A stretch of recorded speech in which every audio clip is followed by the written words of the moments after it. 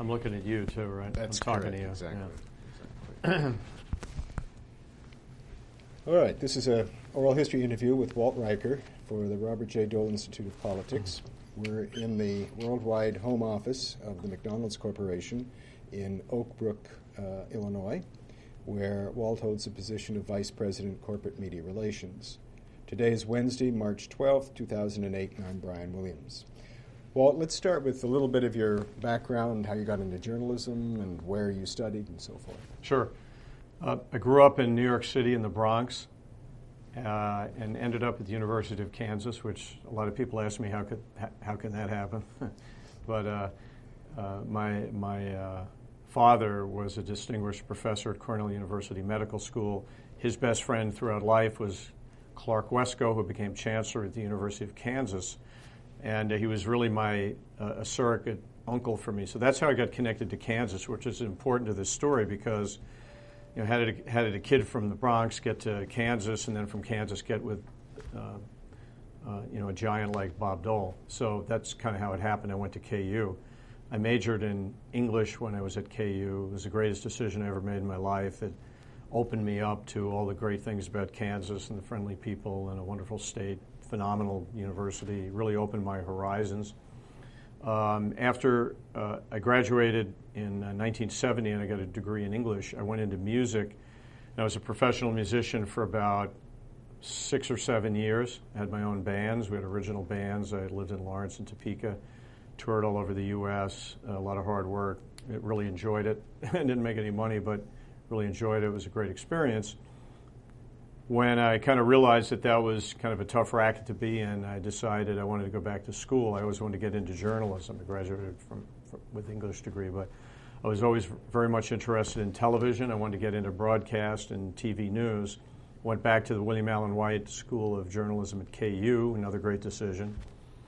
And this time I was actually a mature individual, and so I really buckled down and I got pretty good grades and really got into it. And so I graduated from the KU School of Journalism, and I was hired by Channel 13, WIBW in Topeka, and they hired me actually while I was still in school. And that was a great break for me because it was exciting because I could get into the real world of broadcasting and really start learning a lot, not only about radio and TV, but also about Kansas.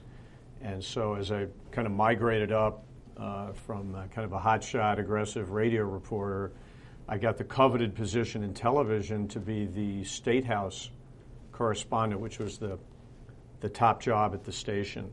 And I was fortunate enough to kind of leapfrog over a lot of senior people who really wanted the job. And once I got the job, I kind of realized why. But WIBW at the time, the TV station was the powerhouse. It was the dominant TV face, if you will, in almost the entire eastern half of Kansas, and it was a blowtorch. And so I think 6 o'clock news had a market share of like 60 something. It was just beyond belief, and it was a very famous station for developing people who went on to network news, like Bill Curtis, just for one, many sports personalities and such. So it was an honor to be there. But once I got in at the state capitol, my job was politics. So I was covering politics every single day. So I covered the legislature, covered the governor. And as I got more experience and my profile, was rising at the station, if you will, I was on it. I was on TV every single night. I probably usually had a live report from the State House. I interviewed all the politicians, and I knew everybody on both sides of the aisle, to tell you the truth. And I remember Bob Dole coming in. I'll never forget this one day. I was covering an event in the governor's office, and Bob Dole was kind of making, later I would be on these kind of incredible sweeps through the state, just nonstop traveling and appearances, and popping in to see the governor and popping in to see maybe a state legislator, and then doing interviews and keep moving all the time and meeting with constituent groups, making speeches, fundraising. So I remember Dole coming in, and I was a reporter, and the drama of someone like Bob Dole coming in, who was the giant politician in the state, and coming in with his little entourage, which I would be part of later. But he came in, and we were all, frankly, in awe when Dole came in because of his profile and what he meant to the state. And it was interesting because my impression was how he was kind of dwarfing the governor and everybody else there, and we were, firing questions at him kind of as he came in. I remember, I think it was something to do with the SALT Treaty and all of that, and maybe the Jimmy Carter stuff. But so that was really great. And then as I covered politics, I got to know people in all the different offices. So Senator Dole had an office in Topeka, and I would hang out there, just getting to know the people in the Kansas staff. They were good people, and I learned a lot about politics, so it was helpful to me. And I do the same on the Democrat side. I had a lot of Democrat friends that go into the speaker's office, and so. But what happened in the Dole office is I got to know Kim Wells, who was in that office, and he's a legendary Dole guy, and a great guy and a tremendous sense of humor. And we really hit it off, so we would hang out, spend time together in the Topeka office, and had a lot of laughs, learned a lot. But then I went back to my TV job, doing my thing, and one day I got a call from Kim Wells, and he asked me if I would be interested in possibly being Bob Dole's press secretary. This came out of the blue. I never expected anything like that. And I was kind of blown away. I was very flattered. And I really thought, long and hard about it. It was kind of a daunting prospect, to tell you the truth. But I agreed to throw my hat in the ring, and that's really how it all started with Senator Dole. Now, let me just add real quick here. During his 1980 campaign for Senate, he was running against a guy named John Simpson. He was the Democrat. And it was a total mismatch. I mean, it was like a heavyweight going up against a flyweight. And that's no disrespect to John Simpson. He was a really good guy. But he was just up against a titan. He was just out of his league. And so Dole would make his campaign swing through the state as he was running for Senate in 1980. And so while he did that, I interviewed him. So I had a sit-down interview with Senator Dole. I would interview him at different times during the campaign. I still have the videotape, actually, of the interviews. So I can look at myself now, all these years later, but I see myself sitting there with Senator Dole. I'm a TV guy, and I'm interviewing him, and he's making me laugh because he's funny, but it was a good piece. I also got Senator Dole live right before the first Reagan-Carter debate. I did a live interview with Senator Dole from the Washburn campus where he went to school, and I was asking him if he had any advice for the candidates during the debate. So looking back, it's pretty ironic because I covered politics. That was my first open door to Senator Dole. And then I interviewed him, extensively. I covered him in Washington. I would go back and do reports from the White House when Jimmy Carter was president, also when Ronald Reagan was elected. So I'd see him there as well. And then I got to know him as a reporter, and I had a tremendous amount of respect for him instantly. You could tell he had the gravitas, the amazing grasp of issues, and it was a great interview. I mean, he always gave you something. Did you have a particular political orientation growing up in New York City? Was your family strongly Republican, strongly Democrat?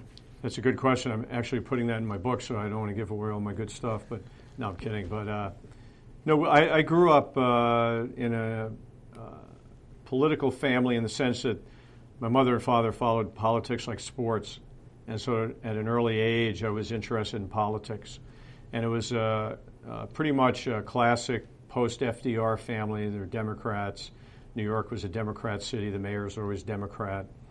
And so, yes, I grew up in a Democrat household. My father was a big Adlai Stevenson fan. He was professorial, he was an intellectual, and so my father was definitely tuned into that. And we watched all the early political TV shows religiously. I think for me, they happened to run on Sundays like the Meet the Press type shows. The only reason I was watching is because they were right before the NFL football game. It was the New York Giants, and that was almost like a pregame show that I had to watch. So I saw Mike Mansfield and Hubert Humphrey a lot. So I learned a lot of politics back then. So did you have to go through a period of conversion to join Dole's staff, or yeah, and again, I'm writing about that in my book, that I really was coming out of a democratic environment, if you will, but I liked Nixon when he was vice president and running in 1960. I was really for him as a kid. I liked Nixon. I liked what he represented. And I supported him. I wore Nixon buttons. I went to a Nixon rally. But then when Kennedy was elected, having lived through it, I mean, he was a dynamic, inspirational, charming personality who just swept everybody off their feet, including me. And so we were all devastated when he was assassinated and all of the rest. But I think once Johnson got in, the whole thing started tilting the other way because he certainly had no charisma, and I never really warmed up to him. But I would say this, it's kind of interesting. I was on the KU campus during the whole Vietnam era, which actually started with JFK. It didn't start with Nixon. The warped history tries to say, but so the whole progression from JFK to LBJ and then to Nixon, and so I was caught up in that, but more almost like an observer. I didn't passionately get into demonstrating, and I never really got into any of that. But I was more interested kind of in the music culture, frankly. But I was kind of almost like a UN observer at all these demonstrations that happened on the KU campus and all of the rest of that, and the 1968 Democratic Convention riots here in Chicago. But I remember seeing Bob Dole on television when I was living in Topeka during my musician years.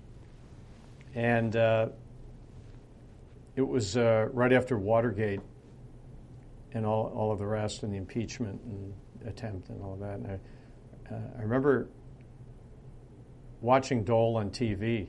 And I remember, I was in this little apartment. I was a drummer in a band, and I was getting ready to go back to school, but the house was hot. I didn't have air conditioning. I'll never forget this. I think I was working out in the house, and I had a little TV, one of these little portable Sonys on top of a bar stool. Okay, that's about all I had back then. But I remember seeing Dole on one of the political shows because I always watched him. And I remember listening to him, and I think it was right after the Roy campaign. And he was one of the few survivors of the Watergate backlash. He looked like he'd come out of a war. I mean, I remember he had the dark circles under his eyes, and he just looked exhausted. And you could almost tell through his voice that he'd survived. Didn't win. He had survived. But I remember listening to him, and I was listening to him with an open mind. And the more I heard him talk, the more it sounded good to me. It made sense. He was connecting with me. And so I really felt myself, changing. I felt like, this was kind of a direction that I felt comfortable with. And then, the final story was the Carter debacle, and his failed presidency and, the collapse of America, basically, in my view. And so that really flipped me. For the historical record here, and I don't want to impose on your book anymore, but did you have one band, or were you in many bands? I was in many bands. Uh-huh. I had an all-original band I'm very proud of. It was called Thump Theater. It was together 2 years. We did all original music. We toured with a group that would be in the same circuit with a group that became Kansas, which was a very famous group, good guys. They were terrific band. You could even tell back then. But it was a great experience. I still play. I really love playing, and that's a different interview. What was the name of the band again? Thump Theater. Thump Theater. Thump Theater. Okay. So tell me how then you made the final connection going back to Washington and joining the Dole staff. Yeah. Well, I threw my hat in the ring. And they called me to meet Dole in Washington.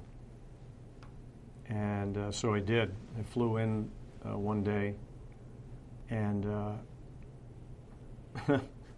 it was kind of a day in the life that I would experience for 13 years, but I was just a green rookie then. And so I remember getting there bright and early. I stayed at a friend's house and got up all, fired up to go to the Hill. And I went to Dole's office up on the Hill. At that time, it was in the Dirksen office, just kind of catty corner from the Capitol. And I went up, and the first person I saw there was Betty Meyer, who was the secretary at the time.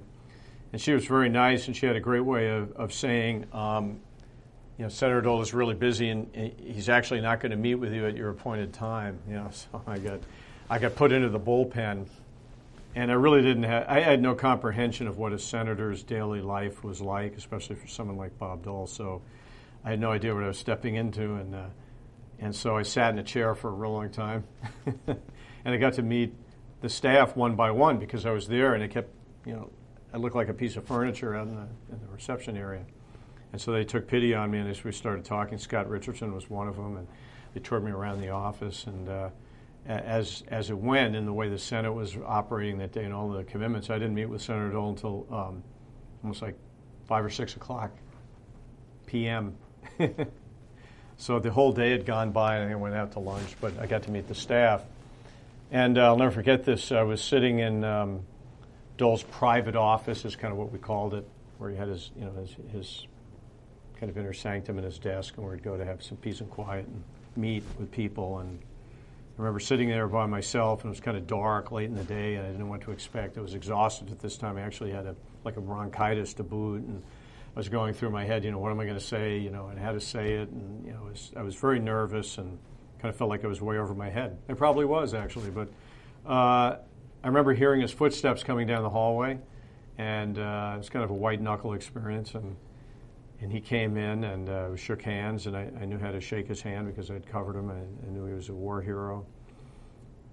And sat down to talk, and Senator Dole is not a conversationalist.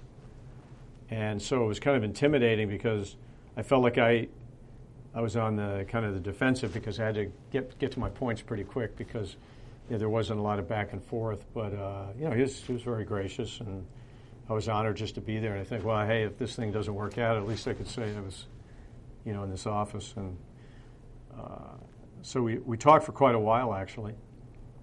And I kept thinking of what would be the key line I could tell him that I was really sincere about working there and that I would do a good job. I think the one thing I really had to offer was I could work really hard, and I was used to working long hours.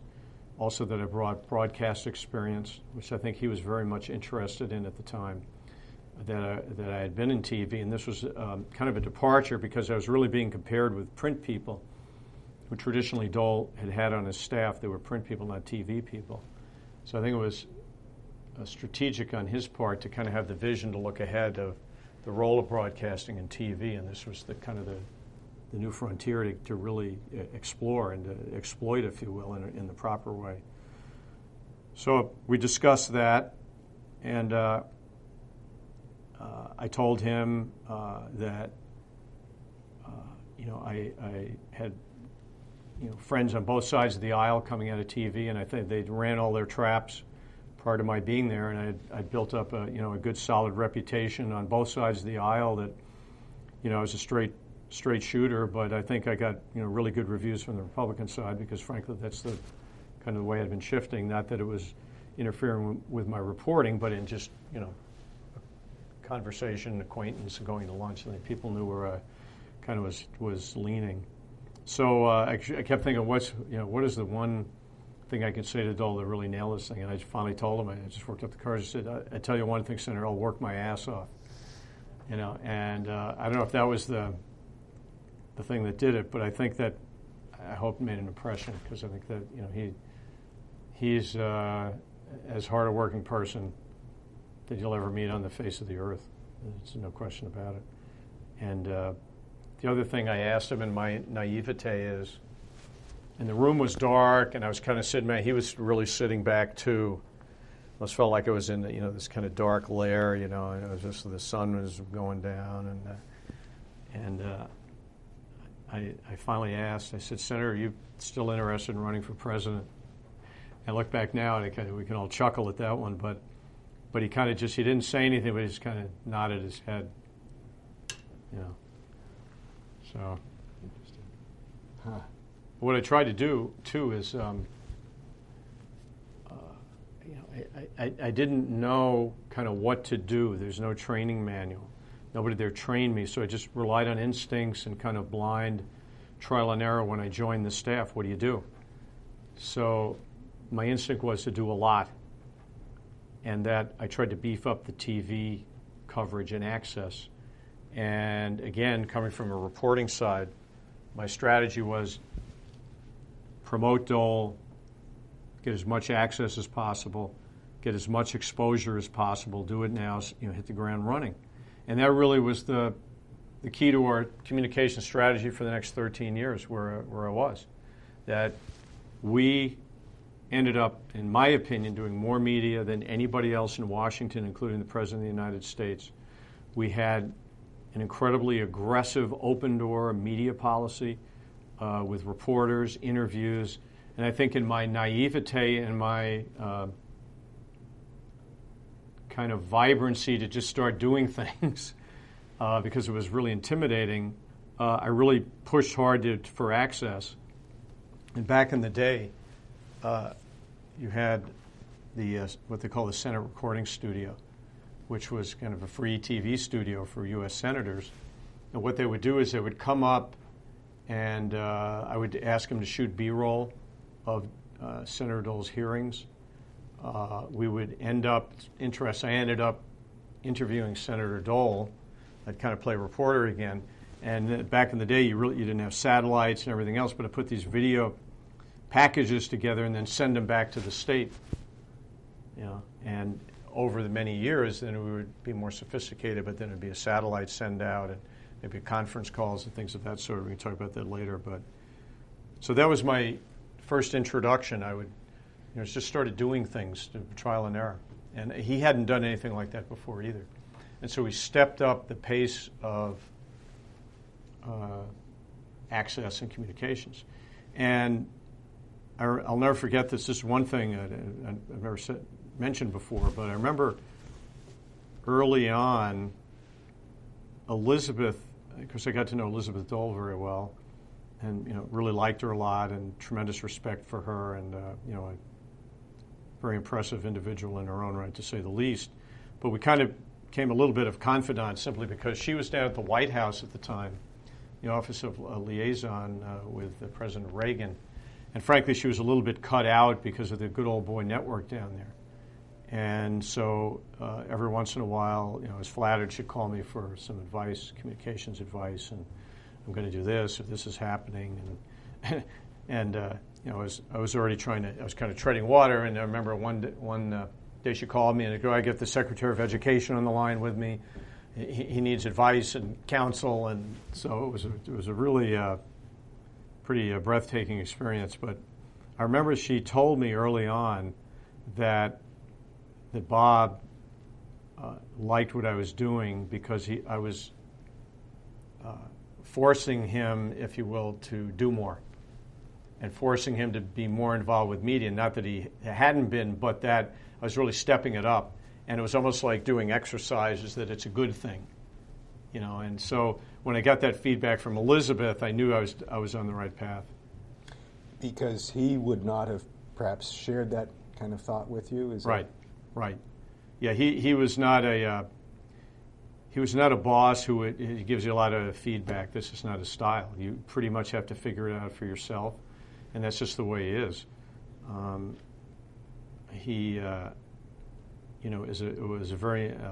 Is an imposing figure. He's first of all, he was a towering politician of his time. Not just, of course, certainly Kansas, but he was a national, worldwide political figure. He had been on a national ticket, and he had run for president in 1980. He had presidential ambitions. He was a lion in the Senate. And so for someone like me, green and raw, and there hadn't been a Washington, I mean, it was a heady experience, but also kind of frightening, to be honest with you, because I was really over my head, and so I was very flattered to be the one who was picked. But at the same time, I was really working hard to do the right job. And I'm always grateful for Dole for sticking by me and letting me make mistakes. When you left the office that day after that initial interview, did you have the job or did you? No, I did not. And I went back, and it took a long time because I know they were interviewing other people. And I remember Dole came back to Kansas, and this was after the interview, and I was covering some event, I remember, and Kim Wells, who was the chief of staff then, told me that I should go and talk to Senator Dole again and see him at this event. And it was a classic, again, Dole event that I'd be in a million of these after I joined him, but a huge ballroom, he was working the room, he'd made a speech, he had all his constituents to see, and party folks in Kansas and chairman and all the rest, and he was doing his Dole thing, working the room and shaking hands. And again, there was the same thing. I was just on the periphery, and I remember Kim Wells telling him that I was here, and he had no reaction, and he kept working the room, so I just stood there forever. And I finally had a brief interlude with him, but I didn't get great vibes, and I thought, well, that's the end of me. So, but then I did get the call. Kim called me and told me they wanted to go through with it, so I was really blown away by that. So about how much time passed between that first interview and you're getting the call? It seemed like forever, to tell you the truth, because I had my TV career, which I loved, and I wanted to be in TV for a long time. And I was just at the point where I was sending out resume tapes to markets that I was really interested in moving up. The typical TV world where you got to keep fighting your way up to other markets. I want to go to Seattle or Portland. And I was starting to get nibbles from both of those markets, and I was really excited. But then this political thing came in. And finally I got the calls. I remember going to my TV station the next day, and I went in to see my news director, Jim Hollis. He'd been long, he was the anchor man there too in Topeka, kind of a famous guy. And he ran the newsroom, and I had been there for, I guess, 4 years and had a prominent role on TV. And again, I was kind of leaning towards staying, actually, because I loved TV so much. So I was trying to weigh moving to Washington and all of this stuff. And at that point in time, I had a son as well. I think he was 2 years old in Topeka with my wife, Christine. And so that weighed on me, too. Do I want to relocate? All of this, I really want to stay in TV. And at the time, even Dole being Dole, I had no idea what that was either. And I like to say, if I had known what the job entailed later, I may have turned it down simply because it was so daunting, But then again, thank God, I pushed through the anxiety. But I remember going in to see Jim Hollis, and I said, I've been offered the job to be Bob Dole's press secretary. And he literally turned around and started writing my resignation memo because he knew, oh my God, what are you kidding? There's no choice. I almost think back, if you'd offered me another nickel an hour, I probably would have stayed. So because I like TV, but that's kind of a hyperbole. But, so the memo went out immediately, and so that's how it happened. Were there, over you say 13 years with the senator, were there sort of chapters to your service as press secretary? Did you see changes at certain points and whatnot, or was it pretty much a continuum? No, there were chapters. It's a good question because, first of all, he was the towering senator from Kansas. So when I first joined him, he was chairman of the Senate Finance Committee, and those two were. Senator Bob Dole, well, actually there were three. There was Senator Bob Dole, the national figure. There was Bob Dole, the giant Kansas senator, and there was Bob Dole, the lion of the Senate Finance Committee. Three separate roles, platforms, opportunities to make a difference, and he did in all three. So you had international and national media at the highest levels. You had all of the Kansas media, including weekly newspapers in 105 counties. And then you also had the Senate Finance Committee, which was the epicenter. It wasn't Wall Street. It was the epicenter of finance and taxes and tax reform, international trade, labor law, farm subsidies, disaster relief, and went on and on and on. But it was the tax code and all of the things that Dole had an impact on. And he was just, ripping through all of that. He was a giant leader. I mean, everything he did, of course, was leadership. That's what he's all about. And so he had really made the Senate Finance Committee a major place to be for media and Washington. So those were three completely different things. And what proportion of time were you devoting to each of those three? I had to do all of them. And that was really daunting, too, because the Senate Finance Committee was highly technical.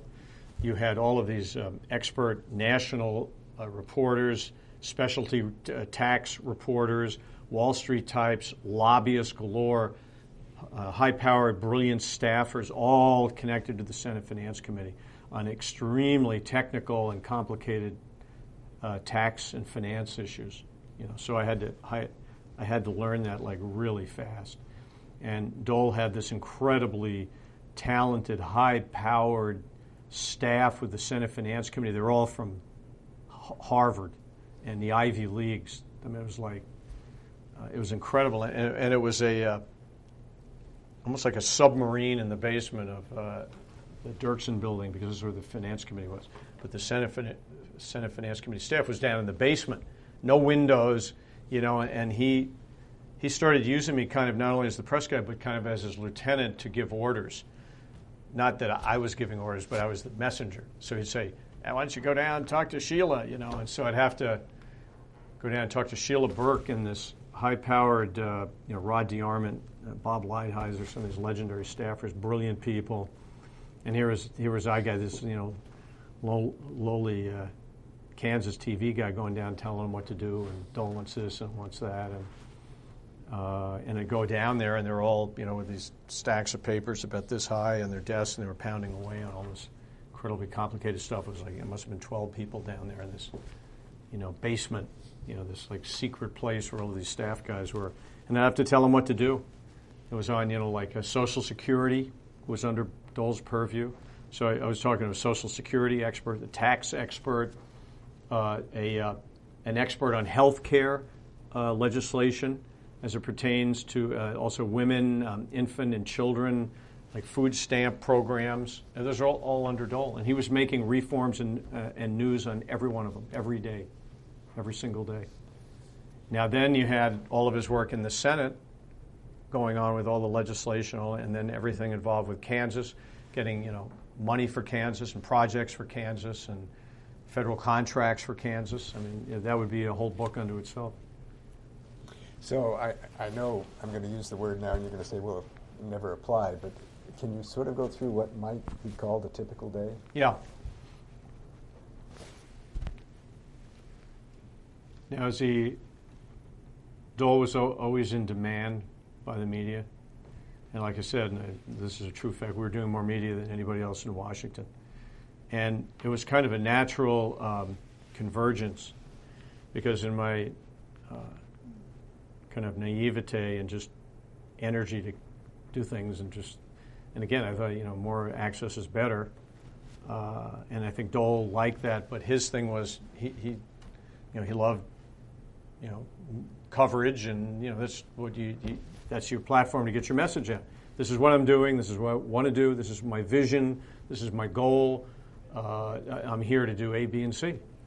And so we started doing all of this together. And so what would happen? Here is actually somewhat of a typical day. I'm not making this up. So you'd start with, in the morning, we'd do the Today Show. So what does that mean? That means he has to get up, and I have to get up at 5 o'clock in the morning and get your stuff together, drive into the NBC studios, which actually are way out of the city.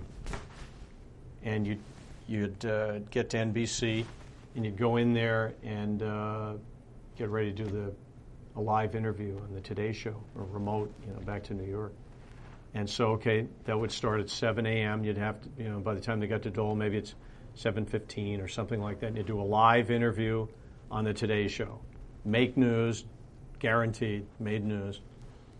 Then I'd get in the car with him, with his driver, and then we'd go to a morning speech downtown, maybe at the U.S. Chamber of Commerce. So Dole would walk in, and he would do a speech to maybe 1,500 people in the U.S. Chamber of Commerce.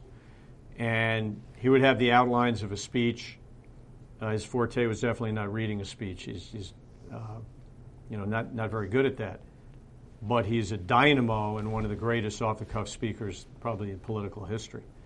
And once he got up there and really started getting his groove, I mean, he just would nail you back to your seat because he was just so powerful, so in charge, if you will, a powerful leadership, and what he was talking about on legislation and his knowledge of it was just incredible, and people were just spellbound. And it was all off the top of his head, and then he would mix in these incredible one-liners just out of nowhere, and you'd be laughing, just like you're watching Jay Leno or some late-night comic. He was that good. And you'd go through all of that, and then it'd do Q&A from the audience, and you'd just be blown away by it, okay? And then you get back to the car, and then you're going up to the Hill to start, the regular day that most people, were still just getting to work. And then you'd hit the office, and there were a million things already on the agenda. Maybe lobbyists in the reception room. Maybe some visiting dignitaries from Kansas. There was a full agenda in the Senate. He had a top meeting. A Senate Finance Committee hearing beginning at 10 a.m. sharp. 12 other senators, and packed hearing room. And this is the way it went. And then at lunchtime, while he was juggling it being the Senate, doing legislation, then he'd pop out of the Senate chamber and meet with visitors from Kansas, go back into the Senate. Maybe I'd set up an interview. He'd come out and do maybe a 15-minute interview with the Washington Post, then he'd go back in.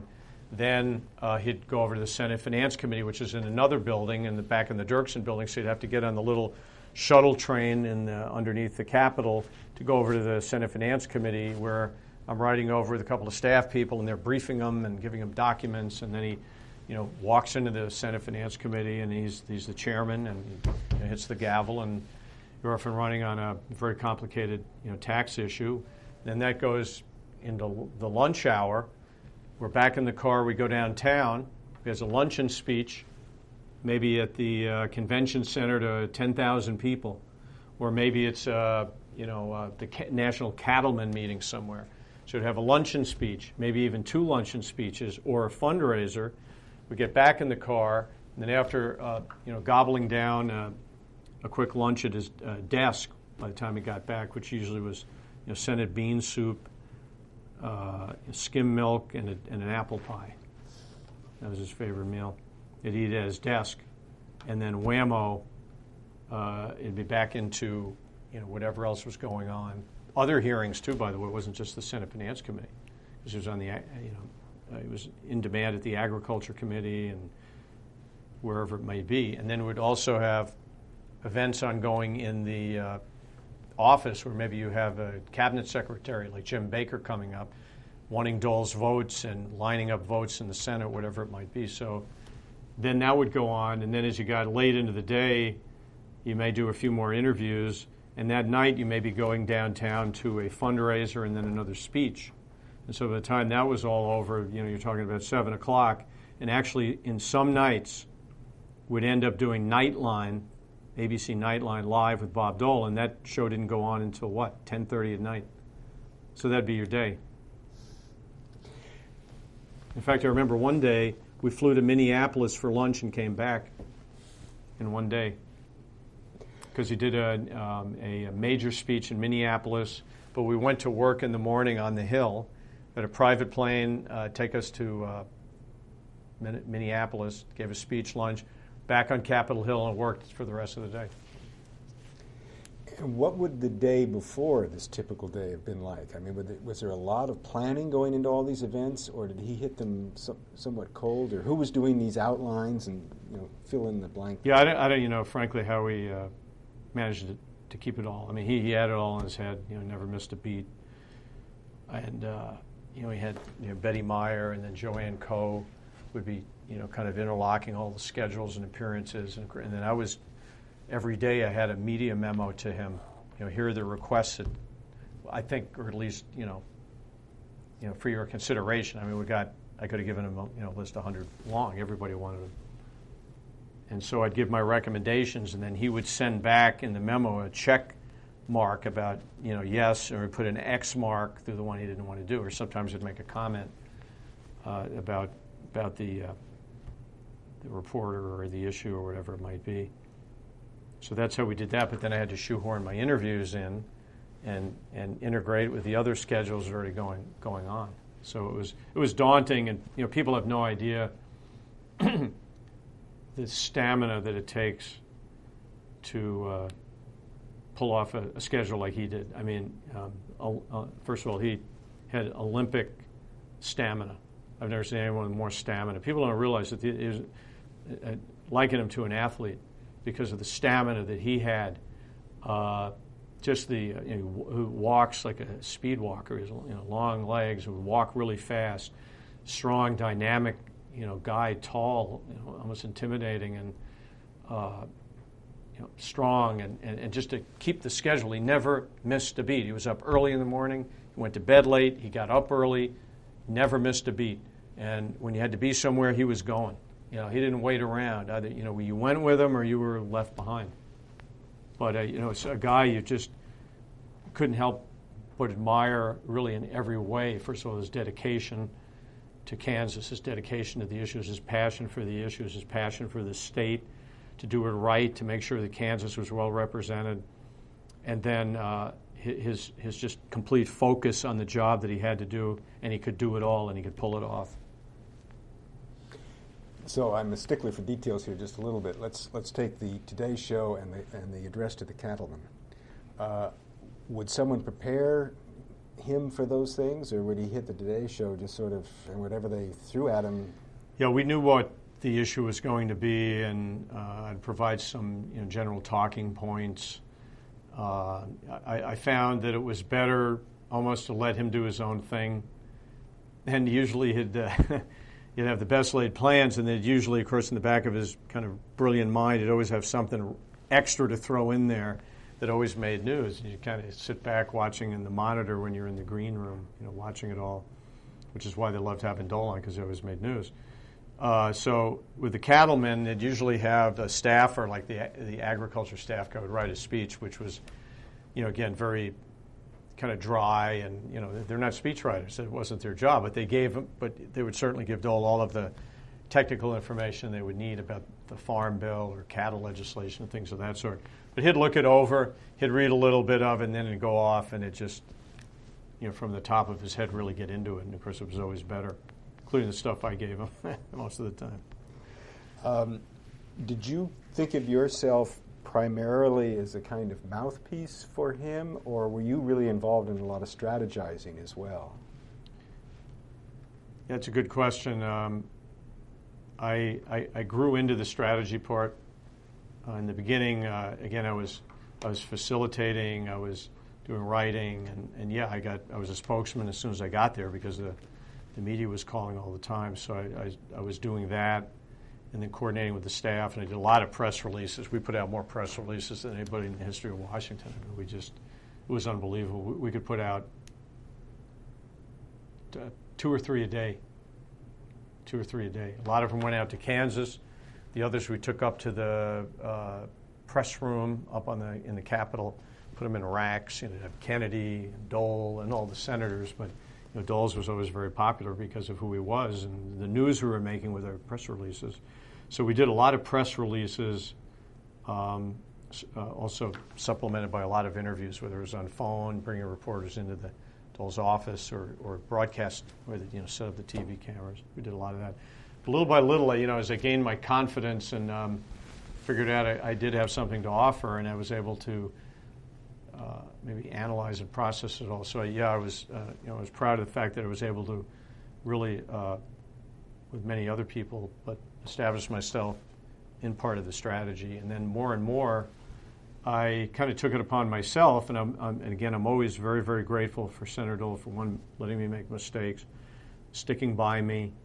I think he saw something in me, but maybe I didn't see it at the time. But I worked hard to get into it, and then when I realized that, wait a minute, he should be getting a lot better written materials. He should be looking better when he's speaking, and so I really started taking over a lot of the day-to-day speech writing, if you will, more for the Senate, writing it more like, for sound bites and improving and enhancing. So I think I did play a role in that, and more got involved with that. So, with one-liners or other things like that. So, and Dole was a great,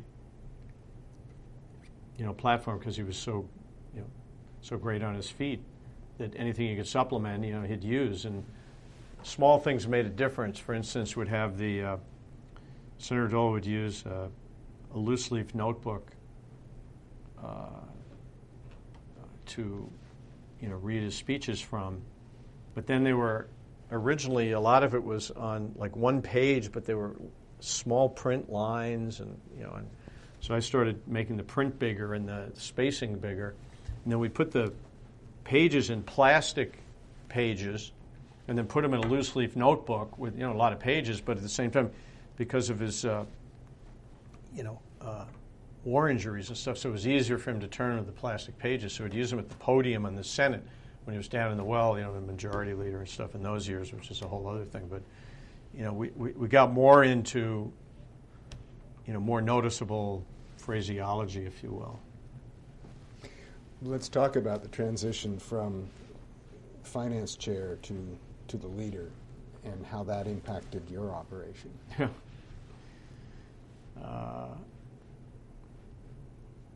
When Senator Dole announced that he was interested in being the Senate Majority Leader, I remember at the time, too, and I'm trying to write a little bit about that in the book that I'm trying to write, that at the time, it's kind of funny when you look back, but a lot of the reporters didn't give Dole a chance to win. Domenici and Stevens and I think McClure, they were all in the race, and I kept thinking, what? I don't get it. I mean, why the handicapping like that? It just didn't make sense to me, because I thought, first of all, it's Bob Dole, number one, and I'll bet on him. And then secondly, I knew the kind of focus and intensity it'd bring to it. And as a politician, campaigning other politicians. So I had a lot of faith in him that he would win. And that was a really, really round-the-clock campaign, a very, very competitive with the other senators and everything else. And I remember thinking, my God, if he won this thing, the whole world would change, And so that was a very historic day, because it takes place in the old Senate chamber, across, up on, right just down from the U.S. Senate, where all the Clay Calhoun debates took place, and it's like electing a pope. It's all secret and secret ballots, and at the time I was outside, and the hallways in the Senate were just jam-packed with reporters and staffers. I mean, it was like hundreds of people, because this was momentous. Whoever emerged from that room as the new pope of the Senate, was going to be the new giant in Washington. Everybody wanted it. And there were, I believe, something like 30 TV cameras set up in the Senate hallway. And again, looking back, that was my neighborhood. That was going to be my neighborhood for the next 8 or 9 years. I'd know every square inch. I'd know every tile on the floor. I'd spend my life there, till 2 o'clock in the morning many times. But at the time, it was all kind of swimming, and so there were a lot of secret ballots and ties, and they had to go through a lot of different balloting. And I remember Howard Green told me this story, and maybe he told you this story, but he was Secretary of the Senate. He was, what do they call him?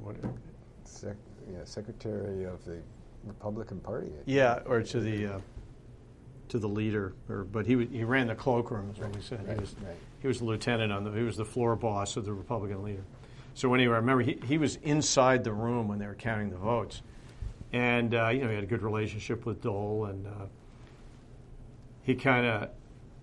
he was one of the ones counting the ballots. So when it was a 2020 tie, and all this stuff. And I remember Howard told me the story that they were counting the ballots, and the last time when they finally went through the third or fourth ballot, and Dole won. And Green looked at Dole and gave him a wink and a quick thumbs up. So Dole knew that he was going to be the new Senate Majority Leader. And that's when both of our worlds changed. And for a while there, I was unclear if I was going to go over there with him. And it was kind of a tough time for me because, I felt like I'd earned it, and I wanted to be part of it, and I wanted to continue to do everything I can to help his agenda and be loyal, and it was so exciting, and the responsibilities that he would have, and certainly a platform upon which he could run for president, and I wanted to be a part of that, and I felt like I wanted to continue on with that. But with the power, the naked power just lying out there surrounding the Senate Majority Leader, there were a lot of other forces who wanted to get in there. And so they wanted their guy in there, and they wanted to have influence inside that office, including inside the Dole world. Some people wanted me out, and they wanted somebody else in. Or somebody downtown was saying, whispering, there was a whisper campaign going on that, maybe you ought to do this, maybe people are talking, and maybe you'd be better served this or that, and, this is raw politics. And I knew all of that was going on, so it was a tough time for me. And I felt like I was twisting in the wind. And it was a very, very tough time for me because it was unclear what was going to happen. I remember Scott Richardson and I would walk over to the Capitol, and we were walking through Howard Baker's office, who was the previous leader, and it was now vacated the office because Dole was coming in. And I remember Scott and I walking through the office, and it was all empty, and Scott was going, "Hey, this is going to be your office." And I remember looking out of that window, and it was night. We were always there at night. I remember looking out my window that actually be looking out for the next 8 years. I didn't know it at the time, but it was typical, pitch black night, looking down the mall and Pennsylvania Avenue and the lights and the traffic, and you could see all the buildings and the Washington Monument. It kind of made me shiver because I was thinking, wow, if I'm over in here, this is a whole nother world again, and it was exciting, but it was also kind of daunting too. But I felt like I deserved the shot. I wanted to be part of it. And but it was unclear. So I really kind of twisted in the wind there for a while. So how did you find out that you were the lucky one? That's a great Dole story. And it says a lot about Dole, just his kind of personality. We're all different. And again, for him, he wasn't a guy that would sit down and converse, and it's not him. So I was still his press secretary. I went to all the events. We were doing the Today Show, the night shows, the speeches, the traveling all over the country. And I didn't know what was going on, and at time the clock was running and all of that stuff. And so I'll never forget this. We were at a luncheon speech at the, I believe the Capitol Hilton, it's the one, it's the Hilton that's downtown, not the Hilton where Reagan was shot. Whatever it was, is it the D.C. Hilton? And we were going down an escalator, and as usual, Dole was kind of ahead of me, and I was behind him. And as we were coming off the escalator, he ran into some constituents, or lobbyists or somebody, and he talked to him, and he turned, and he said, "Hey, meet Walt Riker. He's my press secretary in the Majority Leader's office." That's how I found out.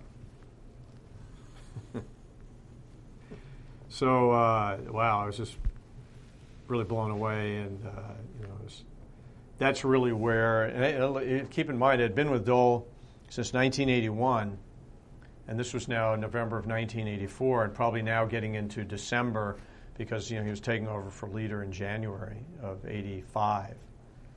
So all of a sudden, my world had changed again. Now, again, I had done everything with Dole. I had traveled probably at every state. I've done everything you could possibly imagine. We'd done more media than anybody else.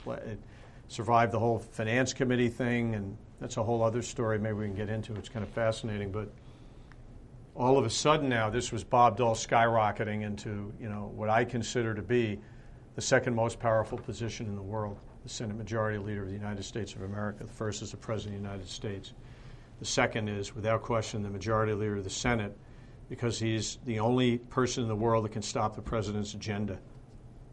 And he has the power of the Senate rules, different from the House, different from anywhere else, to be the most influential either roadblock, gateway, modifier, doctor, whatever you want to call it, of the president's agenda, and that's absolutely true, whether it's Republican or Democrat. So, the Parliament and London and go all over the world, there's nothing like the Senate, and then being the boss of the Senate is the second most powerful position in the world. So that was a whole other daunting experience, and that's where we really started, rolling. I'm going to change tape. Yeah.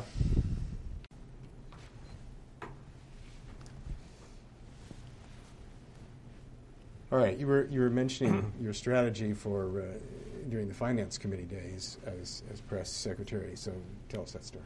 Right. I was really fortunate to have a really smart guy at the time, smart kid, Scott Richardson, who was my deputy press secretary. Who, by the way, I had to lobby Dole to hire him as the deputy press secretary, because at the time he was, I believe, in constituent services, and Scott, I could tell, first of all, was a really smart guy, really strategic, had a real feel for communications, and I thought he would be really valuable to be the second guy, simply because he knows Dole, incredibly loyal to Bob Dole. I liked him immediately, but I also could see that he was smart, and he was kind of visionary and had good ideas. And so I had to go to Dole and lobby him for Scott to be my number two guy, and I did. I worked on Dole, and because I was convinced Scott was the right guy, and I was right. He was the right guy, and I think Dole came to appreciate that as well. And we were a great team. Scott and I were back in these early days I was talking about before, where again we were green and naive maybe, but at the same time we worked our asses off. We had a lot of good ideas. I think we broke the mold in doing media and communications and getting reporters involved.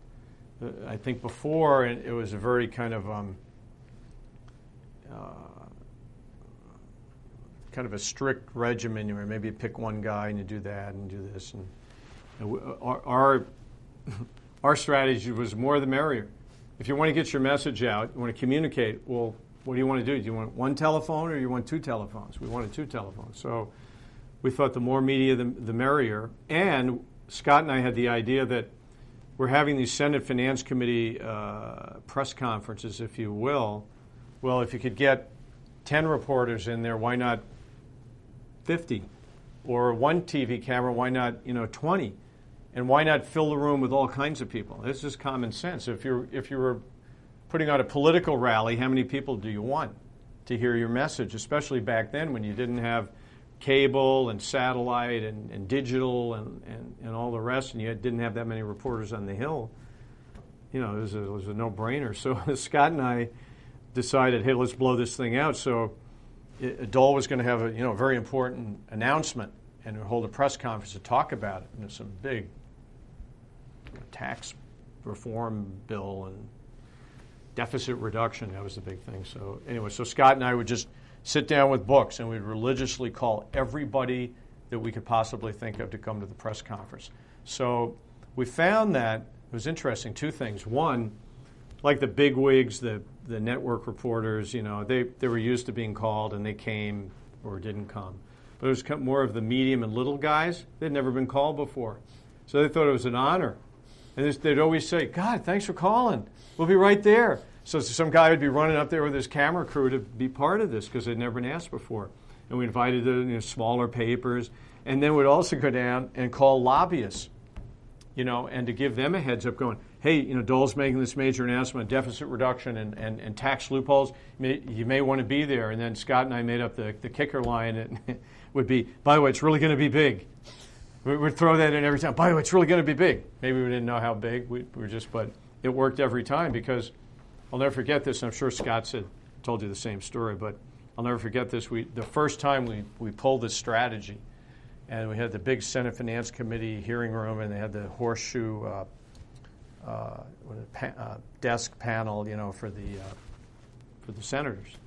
And then they had a big open space, and then they had all this, room in the back. And then behind the horseshoe, there was a door that went to an ante-room where the staffers and the senators would get ready for hearings. And we got in there with a couple of with Dole's aides, and we were talking about it. And he basically asked me, he goes, "Is this going to be any good to get, what kind of turnout do you think it's going to be?" And I think he was almost like putting us on almost, but he kind of asked us, and we ended up, "No, it's really going to be big." We used our own line. And I'll never forget this, that first deficit reduction press conference that Scott and I just went through the phone book, and I opened the door for Senator Dole to go up to the podium, and it was like staring at the sun because of all the TV camera lights. You couldn't even see anything. The room was so blinded by TV lights. And then when your eyes kind of cleared, you see in the back there were like 20 TV cameras. There were a mass of reporters up front. There were probably 5 or 6 still photographers in the well, and then just packed with lobbyists around the rim of the room. I was standing room only, and I was like, Scott and I would look at each other and go, "Oh my God," just completely blown away by what he was saying. And Dole was too. And then, Dole was right in his element because he was such a powerful communicator, and he was going to talk about the legislation and the reform, and we were making news like that round the clock. So it really paid off, and it really ushered in a new era. I mean, it sounds kind of silly, but it really did, of the way we approached doing press conferences, communications, and blow them out. There's a risk, though, that you might be seen as calling wolf too often or something. I mean, you always had to have something to deliver, right? Right. Well, that's the great thing with Bob Dole. He always did. Every once in a while, you're right. I mean, you can't have a winner every time. But the reforms that he was leading, and the Finance Committee was so important to the national economy and everybody in America, from food stamps to taxes, that it was riveting. And he was making news, and ended up the Washington Post calling him the Lion of Washington, the new Lion of Washington. And that was really a direct result of the communication support we were giving him. Now he was, we're talking about a monster, a legislative monster, doing a giant in the business. He was doing it, but all we were doing was supporting it with enhanced communications, and we felt, hey, it's working. Why would we stop? Were some of these press conferences ones where he shared time with one or more of his colleagues, or was it pretty much the Bob Dole show? No, he would share. I'll tell you what. That's a one point I want to make about Senator Dole is, and he may not get credit for this. I can tell you that no one was more inclusive than Senator Dole, to the point sometimes where I just kind of shake my head, how does he do it? But with Democrats and strong, liberal, opponents in the Senate,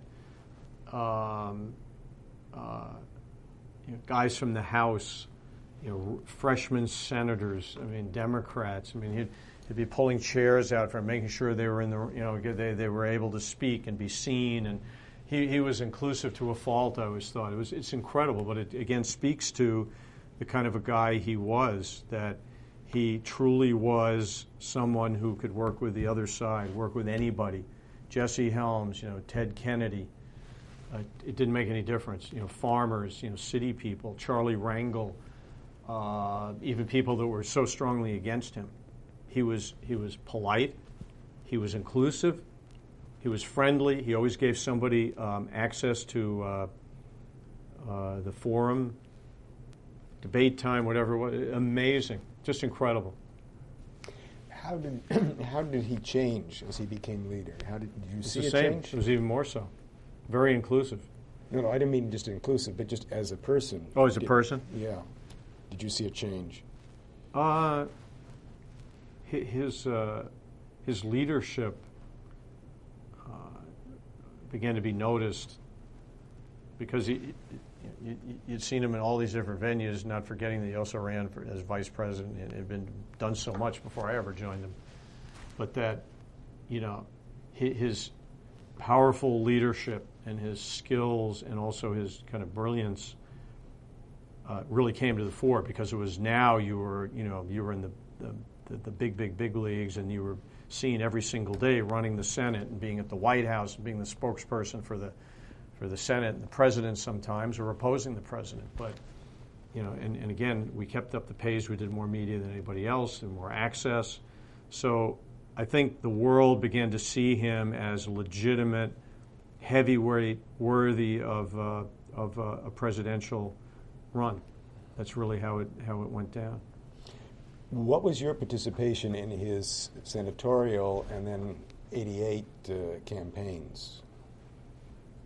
Well, again, I was really honored to be the press secretary. So my office was right next to his. I was the closest person. I like to say this. I was the closest person to Bob Dole in the world for 8 or 9 years. Why? Because my desk was closest to his, but we were separated by a door. But when he opened that door, I was looking right at him. So our desks were really only about 15 feet apart, but we're separated by a door and a wall. This was in the Capitol building in the Majority Leader's office. So I think that's the importance that he put on communications.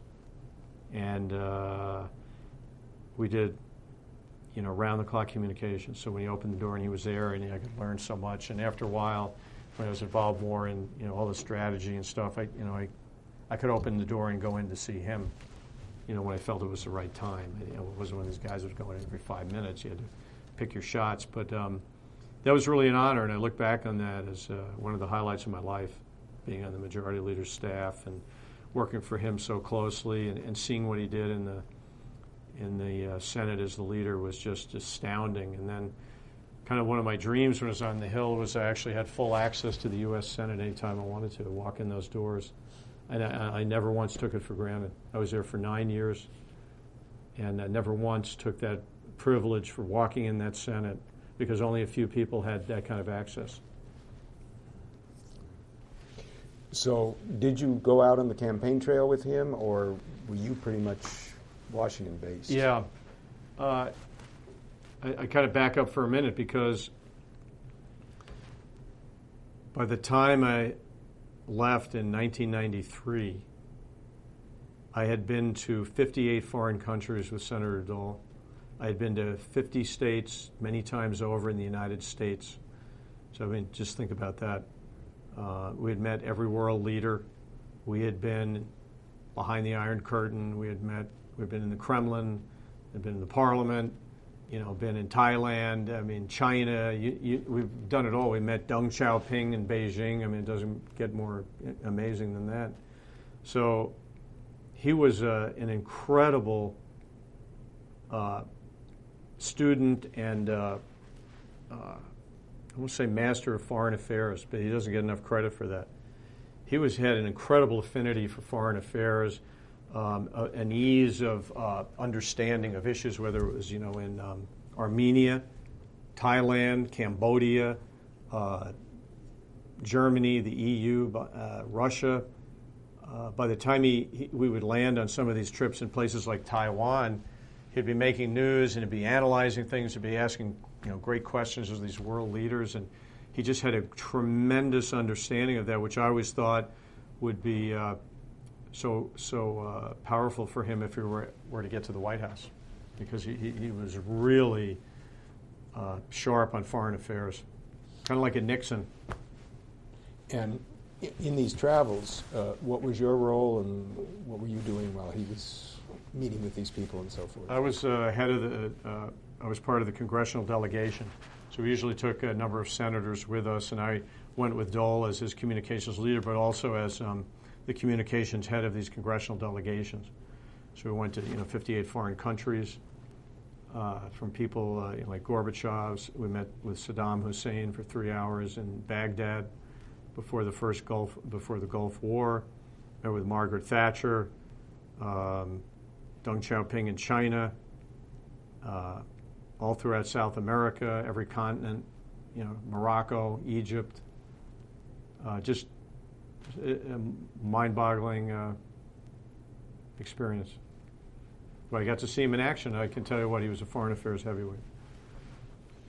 And you're right, that does tend to be overlooked. in speaking of Dole.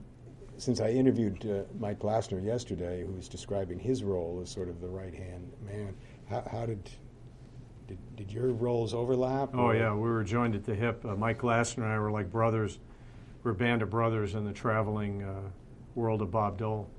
And so he and I we did more miles by far than anybody else. And we always went out on the trips with Dole together. And, Mike was an unsung hero. He was behind the scenes doing a lot of heavy lifting and dirty work and always there for Dole and kept things hopping. And, a great guy of integrity, small-town Kansas kid. I liked him a lot. And, when you're involved, in that kind of band of brothers environment on the road, late hours, long trips, things got to happen on time. You get up in the morning at some motel in Green Bay, Wisconsin. You got to make the breakfast on time. You got to have the agenda right and the talking points, and the little interview with the Milwaukee Sentinel's got to be done right on time. And the cars at a certain time. You're going to the airport to get on the private plane because you're going to South Dakota, and then from there you're going to Idaho, just in one day. And so Mike and I lived in that world, and we usually, after the long, long day, and when Dole went to bed, and we put Dole to bed, he and I would just get in a room, one of our rooms, and just try to relax and, talk and kind of review the day and share a few laughs. It strikes me, having talked to him yesterday, you today, and then thinking back to Kim Wells and Scott Richardson and others, there was a sort of generational difference here operating in the Dole operation, wasn't there? Yeah, that's a good point. And I imagine it was easy for you all to affiliate because you were sort of the same age and you have a lot of personality common elements. Yeah, that's too, true. I think. That's a good point. And it's interesting that Dole was able to relate to you all and to find you all in sort of one age group. Is that I know I'm not speaking well on this. No, you understand the point. Yeah, very much so. I think that's a great point. And I thought about that when I was on the staff, because you're right. And I think Dole liked the energy of youth, because he was so youthful, eternally youthful, and eternally energetic. And, my thing is, look, I tell people this, if you couldn't keep up with him, if you didn't have his same kind of, close to his stamina, or at least trying to keep up with him, and worked your ass off, you were willing to do 24/7, you wouldn't last a week. You'd be gone. And some were gone in a week. But if you had that youthful energy and he saw that you were keeping up and you were doing everything possible and you had that infusion of youth and enthusiasm, then you were going to make it. And that's what we were in this kind of band of brothers, the really hard-working guys who really were total believers, passionate about Dole. We would do anything for him, and we did. And but then he also had the Senate Finance Committee geniuses in the staff. They were a different breed. That was kind of a different culture. So they spoke their language, and they were kind of that Ivy League thing. We were the kind of KU Kansas Mafia guys who I think Dole liked, and then you had he hung out with old guys all day long, if that's what the way to look at it, older people in the Senate all day long. Okay, and in the Finance Committee hearings, so you had other senators and whatever it was. So there was a mix of cultures. They were all different. But within his own operation, were there some gray eminences that sort of his generation or so forth that he was relying on? Did Bob Ellsworth would be kind of in the kitchen cabinet, and people like Richard Nixon was a counselor and an advisor. Cabinet members, and Elizabeth Dole, and we worked directly with presidents. So yeah, there was that whole other world that we weren't a part of. But in terms of the staff, there were no older people other than, I guess, some of the women might maybe. Would that be right? Yeah, pretty much. So we had a lot in common, like you said, and I think we all, were kind of funny guys, and we liked to share a laugh, because if you didn't, you'd never survive. The pressure was incredible. Incredible pressure, incredible physical demands to just last it through a day, not even mentioning traveling on the weekends, traveling on holidays, being away from your family. I mean, you had to lay it out because this wasn't for the skittish. You had to make tremendous personal sacrifices. I don't know how my wife did it. I mean, she's a giant in my world because of what she put up with because I wasn't there very often. We had eventually had three kids. And, if I wasn't working for Dole, I'd be with my family, and that's all that mattered to me. But it was really tough because I'd be out playing catch with my son, Wally. He was a really great baseball player, and I'd be out playing ball with him, and my wife would open the door and go, "Hey, CNN's on the phone." And I'd have to run in and do that. Then I'd come out and play it again. And Dole's on the phone. I'd have to be running in. And back in those days, you got to think of it, no cell phones, no pagers, no portable anything. It was all station-to-station telephones. So when Bob Dole called, you had to run to a telephone, okay? And a lot of times, I'd be running in and sweaty or whatever, and Dole would be on the phone and saying, "I want to put out a press release or a statement." A statement. Something happened, and we would react with a statement. Some world event, someone maybe passed away, maybe the president issued some proclamation, something happened. Howard Baker was named the chief of staff. Whatever it is, Dole would always be first with the comment. First, we were again at this time. I was now a seasoned veteran, having kind of worked my way up the communications chain. So now we had the thing down to a science. We were rocking. Dole would call. He would, off the top of his head, do a statement. Then I would kind of clean it up or do whatever. I'd call him back and read it to me, and make changes and say, "Okay, let it roll," And so then I would call up again. This is in the old days, telephone. Call AP. Boop, boop, boop, boop, boop, boop. AP. Up. Now I got to call New York Times. Boop, boop, boop, boop. New York Times, read the statement, read the statement, read the statement, read the statement, read the statement. Super intense, and it was either a Saturday afternoon or the last thing you wanted to do. But that's what you signed up to do, and that's what you did. We also Scott and I worked every Saturday. Okay, we had, again, when you sign up for the duty, this is what it's all about. So Scott and I would report to duty Saturday morning around 9, 10 o'clock in the morning. Dole would be in there in his office. He'd be wearing casual clothes, which you almost never saw him wearing casual clothes. So he was wearing khakis and loafers. He was always extremely well dressed. Maybe a sweater and a white shirt, but loose tie, no tie, open collar. And it was great. It was strategically brilliant by Dole's instincts because everybody else was at home relaxing. No, we were in taking advantage that nobody was there. So we had the whole media to ourselves. So we'd always try to think of a way to do interviews, put out press releases or statements. And so it was for a couple hours every Saturday, man, we really were highly productive and we owned the airwaves, on a Saturday. And it would bleed into Sunday. Now then, Dole was also breaking every record in the book on being on Meet the Press, Face the Nation, and The Brinkley Show. Issues and answers prior to that. He was on, it seemed like every Sunday, but maybe it was every other Sunday. Every other Sunday. So he'd work Saturday, enjoy your time at home, bright and early Sunday, instead of going to church, you were going to the Dole Media Church, which was Meet the Press, Face the Nation. And then you get home, and it almost made the weekends more enjoyable because you had so little of it. So when I got home after the Brinkley Show on Sunday, and my wife had already been to church, and the kids were up, and I got home at noon or 1 o'clock, and I felt like I'd been given a gift.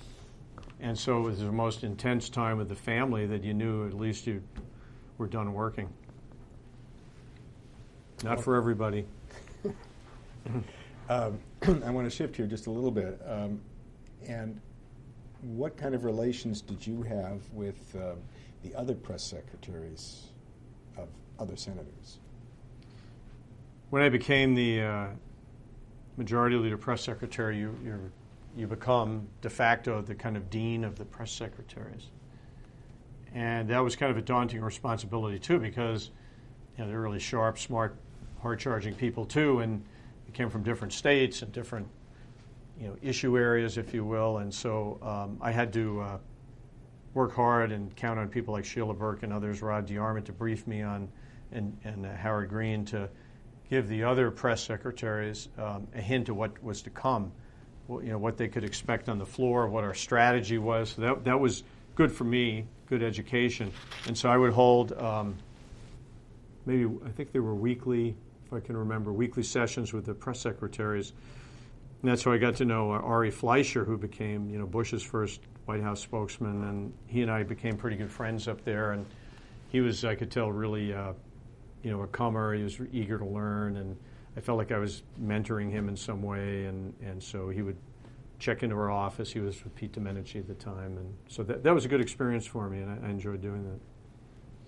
And how was your operation with Dole different from the rest of them, or were others sort of following your example or doing the same kind of thing, beefing up the media end of things and so forth? They did their own thing. We, in the majority leader's office, we were like news around the clock. It was unbelievable. It was, we did, interviews and press releases. We had the leading reporters in the world coming into our office. Also, Clarkson Hine and I, when he was my deputy press secretary, he and I worked together great, and we ramped up, again, the access, the strategic kind of communications focus, kind of ideas, gimmicks, stages, you name it. And what we did was we would turn Dole's Capitol Hill office almost into a studio, because when you're in the majority leader's office, you're the mayor of Capitol Hill. You can get anything done that you want. You just snap a finger and people jump. And so they had almost like moving men, you could call, and they would come up. So what we do is if we had, for instance, Clarence Thomas coming up during his confirmation hearings, we wanted to make sure we got out the message that we were supporting him, and he was working with the leader, and we were showing solidarity with him. So Clarkson and I would design the office like it was a studio. So we'd call up the moving men. They'd come in to move all the furniture out of the room and put it in the hallway. Then we had a drill where we would then pin the curtains behind Dole's desk in the Capitol closed, because if you're pointing a camera into a window, it ruins the shot. So we had a whole technique where it almost like stapled the curtains shut, and then I would bring in an American flag as a backdrop, and then there's a technique where you take a hanger and put that behind the flag so the flag folds out like a triangle. Otherwise, it just hangs limp. So we wanted to make sure that the background was enhanced. Then we would arrange the chairs in a certain way. Or if it was George Bush visited, or Reagan, we'd do the same kind of staging.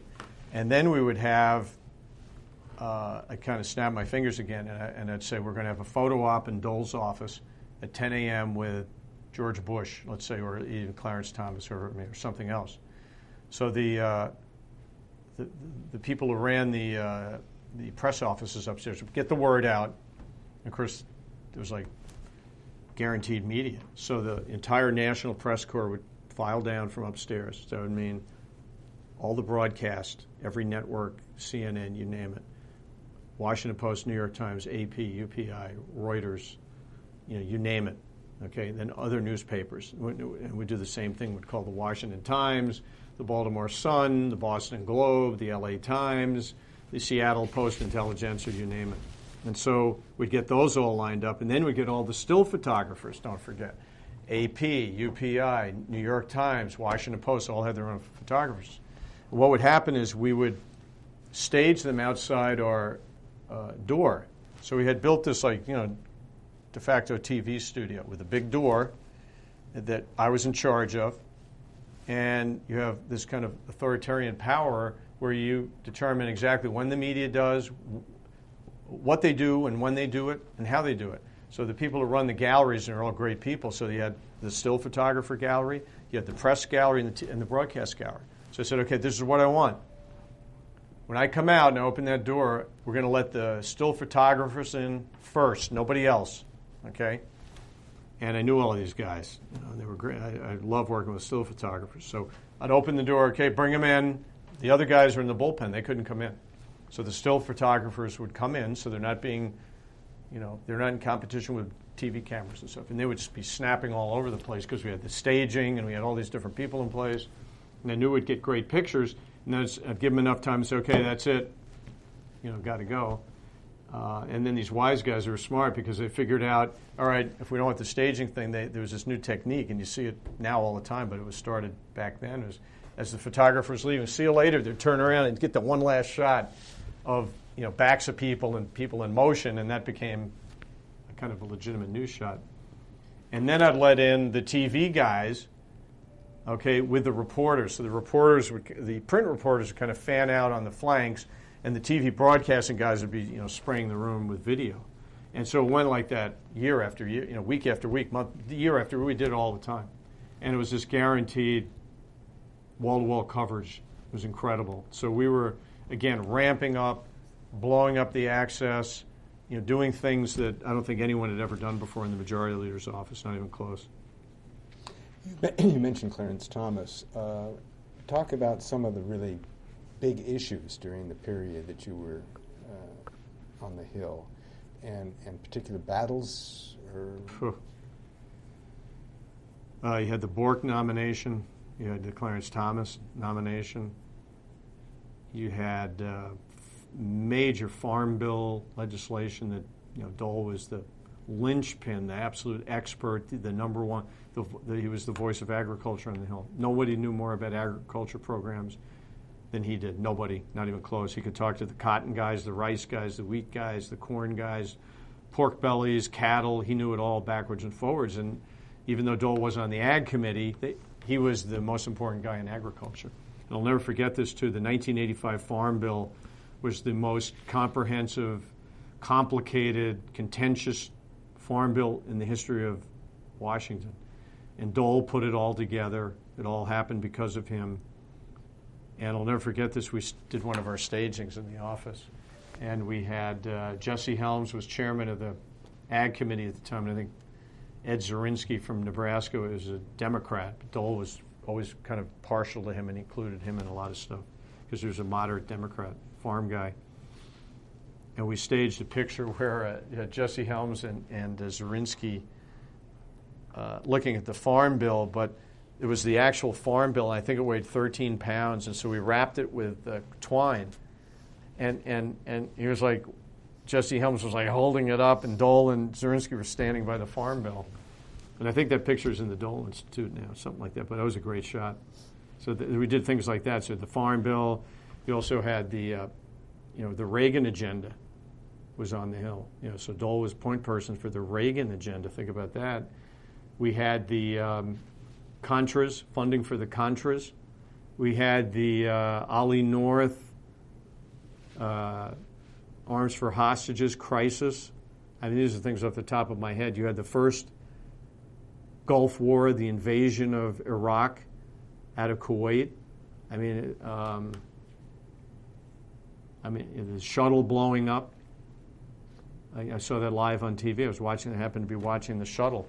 I had 3 TVs in my room on all the time to monitor the Senate and the networks, and I was watching the shuttle take off, and I saw it blow up. And I had to go into Senator Dole's office. I interrupted. Said, kind of choked up. I said, Senator, the space shuttle just blew up. So he came out to see it, and I wrote as fast as I could a statement for Dole. Actually, it's probably one of the best things I've ever written. You can figure out how to say it. But and Dole went out to the Senate floor and read it, and that's kind of one of my highlights. But Dole ended up trusting us to write him stuff, and that kind of trust is really meant a lot to us and means a lot to me now, that we could give him something almost cold. He would take cold material and read it on the floor of the Senate. And you have to remember, too, that Dole was the senator who, as the majority leader, brought television into the Senate chamber. Prior to Dole becoming the majority leader, I know this sounds incredible now, there was no broadcast coverage allowed. People never saw the Senate. They never heard the Senate. They never heard the voices of the senators. And on the national news, and I'm saying this for all you people who are too young to know this, the only time you saw senators on national news were sketches drawn by artists. I'm talking about in the 1980s, like you see in courtrooms, where they don't have cameras. That's how it was. And Dole was absolutely convinced that the broadcast should be in there. Now, did that help his political career? Absolutely. Was there an ancillary motive? Sure. Well, fine. Right. It makes sense. Nothing wrong with it. And by the way, the people ought to be allowed to see their elected officials. If it wasn't for Dole, there wouldn't be C-SPAN. And so I'll never forget the day we brought in the TV and we had a grand opening. There were some experiments leading up to it. So first they had a broadcast. You could actually hear the senators, but you didn't see them. Then they had the test with the cameras. Make sure it's all this. And then finally there was the day where we actually opened it up and had the full broadcast. But Dole was the one that got it done. And were you an instigator on that? Yeah, I helped. I definitely helped. Yeah, and I was very proud of that because it was something that needed to be done.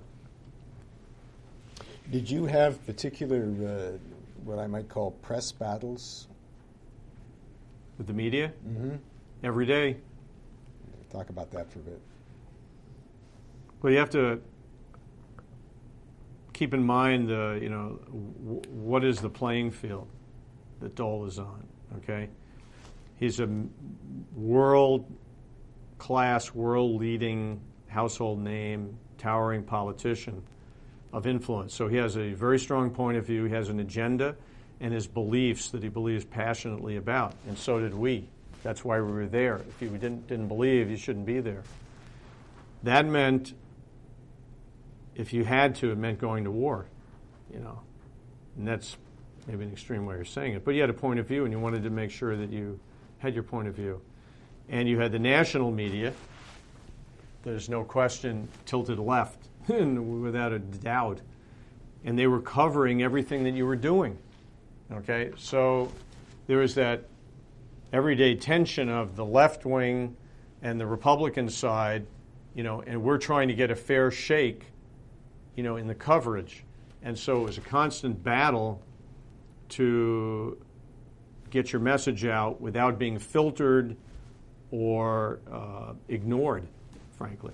So while we had the platform to communicate how it came out in the papers, and this is regardless of any partisan position, but it's all up to editors and reporters at the end of the day. You can't control that. But you give it your all to make sure that you get your point of view out, and hopefully it's reflected in the stories. So yeah, we battled every single day, and we had the confidence and the backing of Senator Dole to make sure that we stood tall in the face of reporters who maybe had a different view or that weren't treating us fairly, and we did. We got our message out, and if we had to, we would kind of go to the mat with a reporter or go to an editor. From your perspective, how was the New York Times, as the example, slanting stuff? They're liberal papers. This is, that's fundamental. There's no question about it. But at the same time, and don't misunderstand me, Dole had enormous respect for those reporters. And I'll never forget this when I first joined him. He said, don't ever try to fool these reporters because these are really smart people, and they know more about a lot of these things than I do. And he was right. He was absolutely right. And it's really amazing. Some of the Hill reporters had been up there a while. They knew legislation. They knew Senate rules. They knew the ins and outs of issues. I mean, unbelievable. And he was right. So you could never, try, gimmickry and fooling and all of that. That wasn't part of the deal. But, when it came to, and don't forget, we had Reagan as president. So there was tremendous shock in the world of Washington that a conservative was now president. And a lot of media couldn't come to grips with that. They were in a state of shock. You could tell it. Excuse me. So there was that kind of anti-Reagan factor in the media, that they were pushing like crazy against his agenda. And when we were on the Hill, supporting the president or doing our thing, it was a little bit of like swimming upstream a lot of times. So you felt that the liberal press was expressing their point of view, not just on the editorial pages, but actually in reporting the news. Yeah, absolutely, sure. That's kind of human nature in these papers, and outlets are what there are. It doesn't make them bad people. I liked them. I got along, I think, pretty well with them, and but it was jobs we did. I mean, that's what it's all about. And at the end of the day, they wrote what they wrote, and we had an obligation to be the strongest advocate possible for our position. And if you didn't do otherwise, then why were you there? How do you? I'm getting a cell phone message. Oh, okay, I'll take a look here for a second. Okay, picking up. Say something about relationships that you had with the White House over your period of time. I guess that would be Reagan and George Herbert Walker Bush. And Clinton. And Clinton, exactly.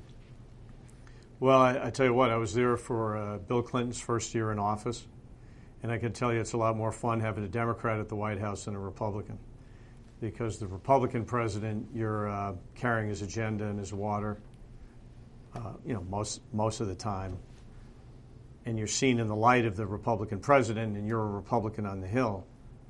Now I see why the Democrats had so much fun with Reagan and Bush and whatever. When you have the other party in the White House, you can tee off all the time. It's like being in a golf driving range, you're just hitting buckets of balls as far as you can hit them. And that's what it's like. So, while you certainly respect the president, and I want to say this, that, again, Bob Dole showed class and utter respect for that office, regardless of who was in it. Think about it. He ran against Ronald Reagan. Ronald Reagan had a different agenda than Dole's. Reagan won, in a landslide, both in the primaries and then in destroying Carter, and then came in as the new powerhouse in Washington with a whole new agenda. And Dole had to come to grips with that. Secondly, George Bush became president, the guy that Dole went to the mat with in Iowa and New Hampshire in a bloody, brutal primary battle, which he could write a whole book about. And yet, when it came time to support Bush, he was there. When Clinton came into office, Bill Clinton, and he's a Democrat, and we no longer had anybody in the White House. Dole showed, complete class and respect for the Oval Office, whether it was Bill Clinton, you called him President Clinton, and President Reagan, President Bush. And that's just the way Dole was, and he understood the hierarchy and the respect that you should have in politics. Some people didn't do that. Bill Clinton never called George Bush President Bush. He always called him George Bush. So he went out of his way to personally disrespect. That was a campaign tactic. Maybe it worked. Dole would never do that. And never did. And I'll give you an example of Dole's class. It was immediately after Gary Hart was caught with a girlfriend in an adulterous relationship that was explosive, to say the least. And it just turned out that literally the next couple of days after this broke, Gary Hart made his first personal public appearance in New York on the dais with Bob Dole at an event in New York City. And of course, I can't for the life of me think what it was. I'd have to think about it. But it was in a grand ballroom in one of the really upscale New York hotels. And I'll never forget it. The media was in there en masse because of Gary Hart's personal crisis and political crisis. And Dole was speaking first, and then he was going to introduce Gary Hart. Now, this had all been put in place well before all of this broke. The easiest thing in the world would have been to Dole to, cancel, say something, to get cheap headlines, ignore him, whatever.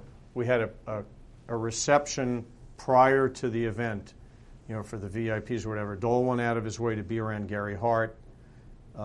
He wouldn't respond to any issues that people may have been bringing up. And then, when the program began out in the full auditorium with all the cameras, Dole introduced Gary Hart as my friend, Gary Hart. I just was, gave you goosebumps when he did that, because he went out of his way to help a guy who was in a personal crisis. I'm going to tell you another time when I had first joined Dole, and a freshman senator from Wisconsin, was this Caspin,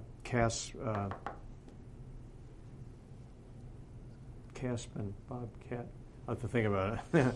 Do your homework. You can figure out who it is, but it's a freshman senator, was on the banking committee, and at the time there was a huge banking issue. And he was, as a freshman senator, which was kind of a little bit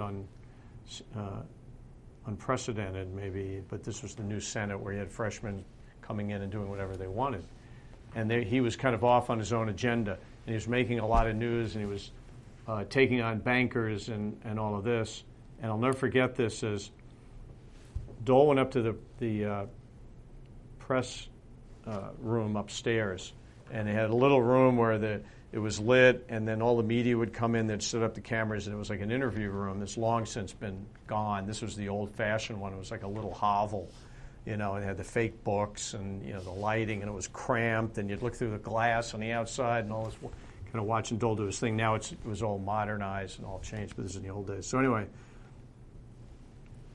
Dole went in there to do an interview on this contentious banking issue, which a guy in his own party was completely opposed to Dole, was challenging Dole, and had amendments and everything else, and it was this young senator against Dole.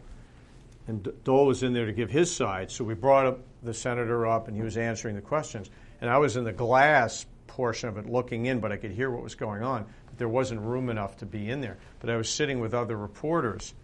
And as Dole was doing the interview, and they were talking about Bob Caston, I think his name. Yeah, there's Bob Caston.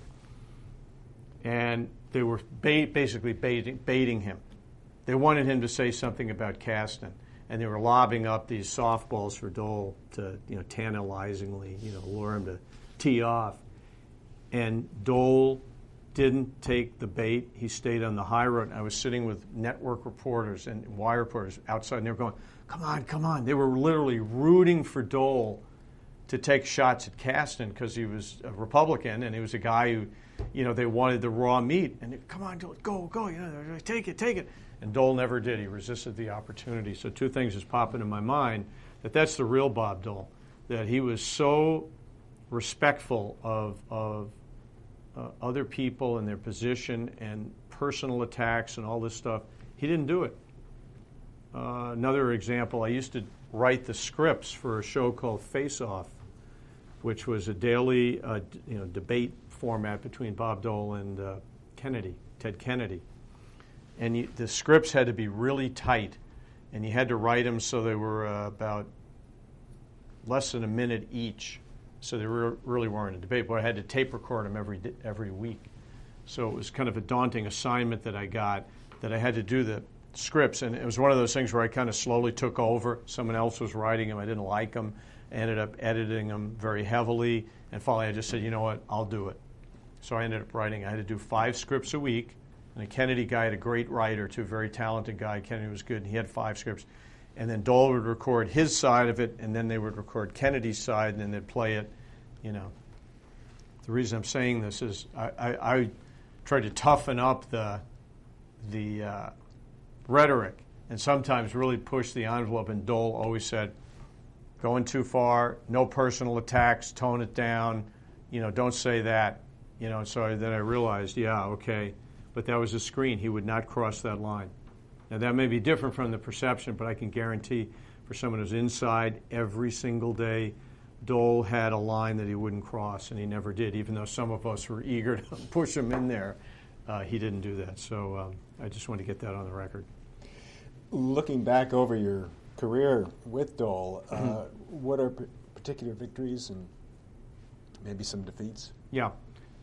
I would say probably, and it's a long list of incredible legislative successes and heroic actions that literally saving things that had no chance of passing, many times on behalf of a president, Reagan and Bush. I think Dole's leadership on the vote to go to war against Iraq in the Gulf War in 1990, maybe 90? 91, where it was this wasn't the Bush-Iraq thing. That's completely different. This was Iraq and Saddam Hussein invading Kuwait and making all kinds of threatening noises about the Middle East and burning Israel to the ground, and it was a world crisis. And at the time, President George Bush provided tremendous leadership, putting coalitions together. This will not stand, but the president needed the backing of the Senate to commit troops and to take military action because it was needed this. Although he didn't need it as a president, commander-in-chief, he needed the support of the Senate through a resolution to give him the national backing to commit troops. And this was serious stuff. And Dole was facing a losing hand in the Senate. It was a time when the Democrats were controlling the Senate, and Dole had to marshal the forces and get Democrat votes to support the president in this time of crisis. And he ended up doing the impossible, that he got the votes, and he expended his personal capital and went to the mat, and it was a brilliant job, and we had major strategies and communications and all kinds of media that we were using too, but it was his one-on-one leadership and getting key Democrat votes, including Al Gore's, by the way, that were critical in giving the majority, a narrow majority, and without getting those Democrat votes, it wouldn't have passed, and the President of the United States would have had to go to war without the backing of the Senate, which would have been a disaster. And I think that was one of Dole's, if not his greatest moment in a time of world crisis and military action, commander-in-chief needing Dole to come through in the clutch. And Dole came through in the clutch like you can't believe, and he turned the thing around.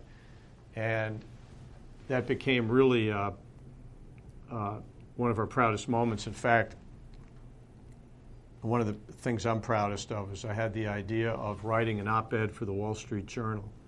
Once the war was clearly a mind-boggling success, and the U.S. military, the proudest moment since Vietnam, you got to go back to it because it gets clouded with George Bush and Iraq invasion and all that stuff. That's completely different. So at this point in time, and the military was never more prepared, never more equipped, never more proud in doing that, with all through the doom and gloom predictions of the media and all the skeptics saying, and the Democrats got way on a limb about body bags, and this was going to be a disaster, we shouldn't do it, and we held firm. We backed the commander-in-chief.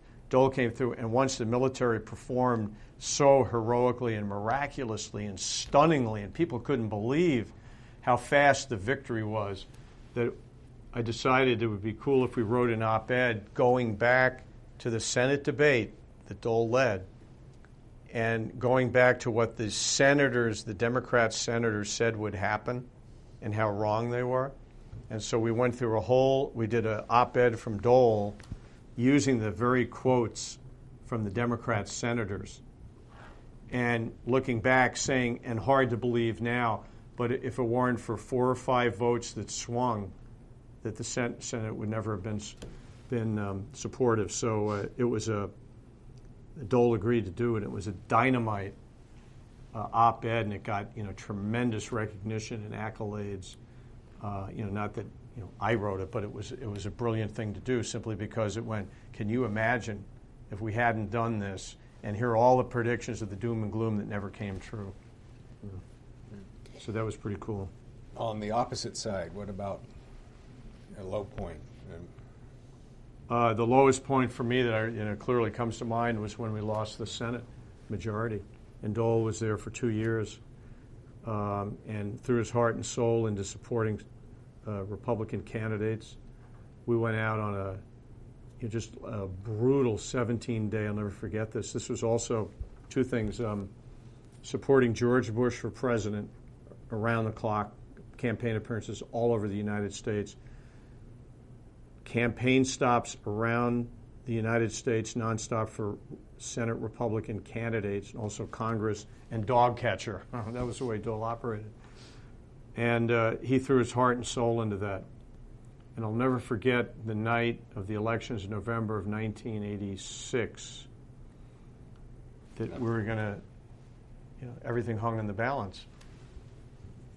It was 86, that's right. So it was before Bush, but that was, who also did the Bush thing? I was wrong there, but I'll never forget it. We were in our offices with Senator and Mrs. Dole watching the elections that night, and one Republican candidate after another going down to defeat.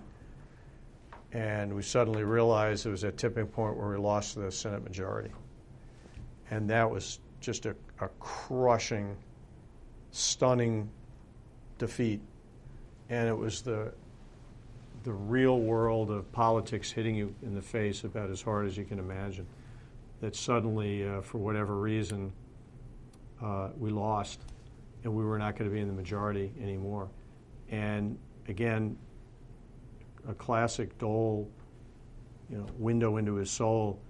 He not only campaigned, his heart out, but we stayed up late that night doing interviews when we could have, shut the door, no comment, we're not going to talk about it, let the Democrat. No, Dole was on live TV. He was gracious in defeat. Complimented the Democrats. Said would get work hand in hand with the new leader, Bob Byrd. I went home that night and got I didn't go home that night. I slept in a staffer's apartment and close into town, because we had to be there next morning to do the Today Show. We did all the morning shows live from Dole's office about losing the Senate. That was tough to do, but he did it. He stood tall and showed real class and leadership, and we did all the interviews. We got 2 hours sleep. I met Dole back in the office right on the dot at like 6:30 in the morning, and just plowed through the interviews. And he was gracious, and I'll never forget it, though, walking out of that night when we left the office. It must have been about 2 o'clock in the morning. And I went by, and I remember going by Senator Bob Byrd's office, who was the minority leader. Now he's going to be, and they had balloons out, and people were already celebrating. And they already had painters and basically interior designers all over the building already measuring for curtains for the Democrats to take over offices. And the story was, and it's actually true, that Dole's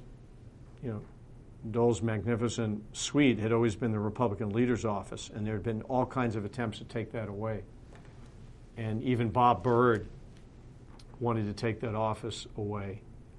And he paraded Dole around one famous day, showing him alternative office sites. Some of them happened to be in the basement that used to be coal bins that they had turned into staffer's office. And we were not interested in that. And so Dole stood tall on that, and they ended up, I think, again, because of his credibility with the Democrats, that they let him keep his office, although they took Sheila Burke's office away from Dole. And she had a magnificent, huge, spectacular office that was turned into a Democrat office during that time. So it was a really tough time. It's I'll tell you what, it's no fun to be in the losers' locker room. We're going to have to change tape here. Yeah.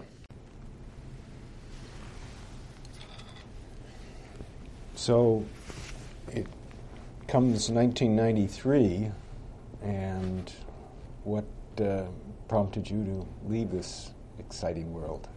Hardest decision I ever made in my life. I didn't want to leave. I'd still be there if I could. It was the greatest experience of my life. I was really lucky to be the right guy in the right place. It was a 1 in a trillion experience. I don't know why it was me, and I think about it a lot. It's one of the reasons I'm trying to write about it now in some ways. But it's when I look back, sometimes I can't believe it was me, because I was so lucky to first of all, get the job, and then to grow with Senator Dole, and the support that he gave me, because he could have other people may have cut and run. He stood tall, so I didn't want to go. But I had 3 kids. Someday they were going to go to college. At least I hoped they were going to go. And my wife had really taken a pounding. And frankly, and I'd be very honest, we were very underpaid. The whole time I was with Senator Dole, we were tremendously underpaid. His thing was, he came from a farm state, and he didn't want people making more than the governor of Kansas. Okay, I get that, but at the same time, we were living in Washington D.C., which is one of the most expensive places to live in the world, and inflation and everything else in the housing market was beyond sticker shock. So, there was a dynamic there. Let's be honest. So, you can ask the other people, but that was certainly an issue. We were underpaid, and I never caught up. So as a result, I was really under the gun, and, in my position in life and getting older, and I didn't have much to show for it. The greatest experience of my life, but also I realized, I need to make some money and have some stability and long-term, foundation. So I was lucky enough to be spotted by McDonald's actually in 1984. They offered me a job. I came out here and interviewed with them, and I turned them down. And that was a hard decision to make, but I'm glad I did, because then that led to the entire majority leaders thing. And when they offered me a job again in 1993, I had to think about it really, really hard. It was kind of what I was looking for, but it entailed not only leaving Capitol Hill, but moving to Chicago. It was the hardest decision I ever made in my life. I agonized over it. I stayed up all night. I looked at the ceiling fan. I can't tell you how many nights to rip away from the thing I love more than anything else. To be in that position of not power, but to be in the middle of the world. Everything went through Dole's office. Everything. There wasn't an event on the face of the earth that didn't go through that office. I don't care if it was in Indonesia, Japan, China, Europe, U.S., whatever it was, Dole was involved. And that was a cool thing. And I had finally worked myself into the last several years of being comfortable, and I had grown and matured, and I really felt like I was having the impact and everything. It was I wish I could do it right now. Sometimes I dream about it at night that I'm back there, actually, to tell you the truth. And I remember I even told my wife one morning, I woke up and I said, for some reason I was back in the majority leader's office, and Dole was there. Everything kind of looked different because it was one of those wacky dream things. But the thrill and the happiness that I felt was almost indescribable, And but it was a dream, as all things tend to be. But so that's the way I felt about it, and I accepted the McDonald's job because it was everything I was looking for, and I always loved McDonald's. In fact, there's an interesting story. My deputy press secretary, Clarkson Hine, and I were huge fast food fans. And we ate at McDonald's and Taco Bell almost every day to just get away from the pressure cooker.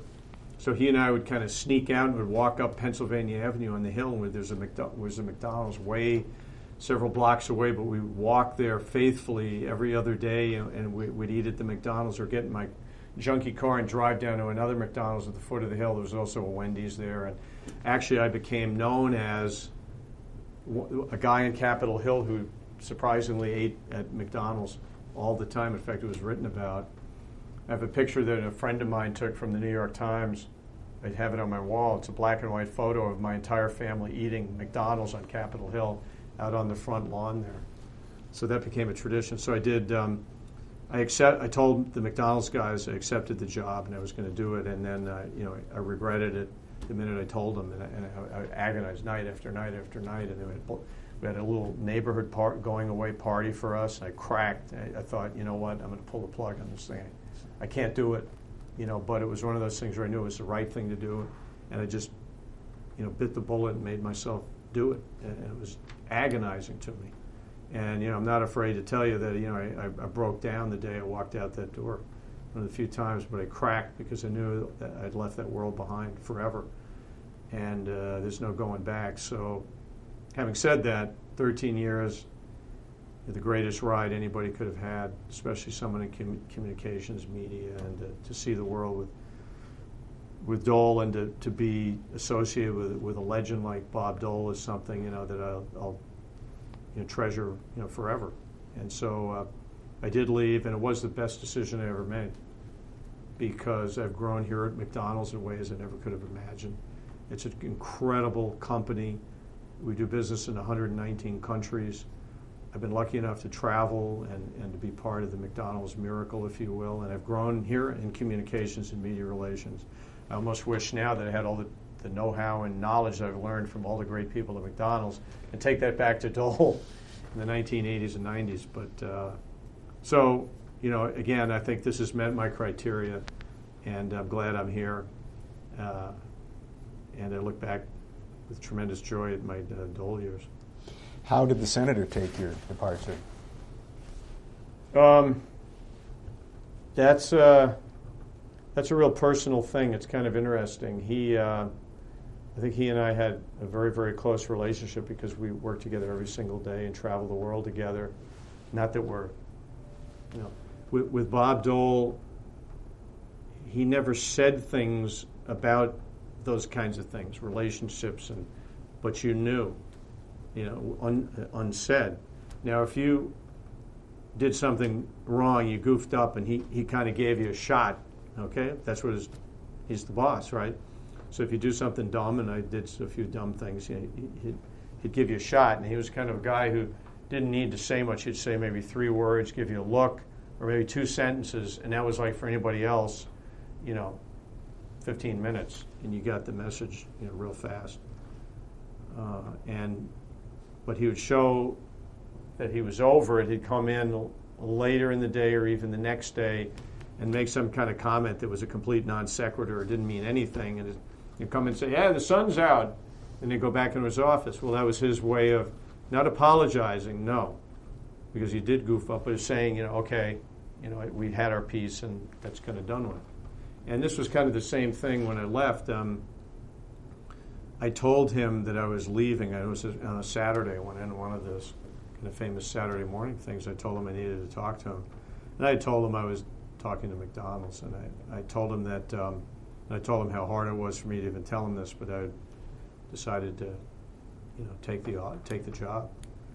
And even though I didn't want to take it, but he kind of just did one of his Dole things, where he kind of like nodded his head, and you could tell the wheels were turning, and he goes, "Yeah, maybe we can match it," which kind of surprised me, and that kind of told me that, in his own way, he really valued what I was doing, and so it meant a lot to me, and we did talk, but I think the die had been cast at that point. Although I did want to stay really bad, and if they offered me that extra nickel, I would have stayed, just like in TV. But I made myself jump. I just had to jump off a cliff, and I did, and I made myself jump.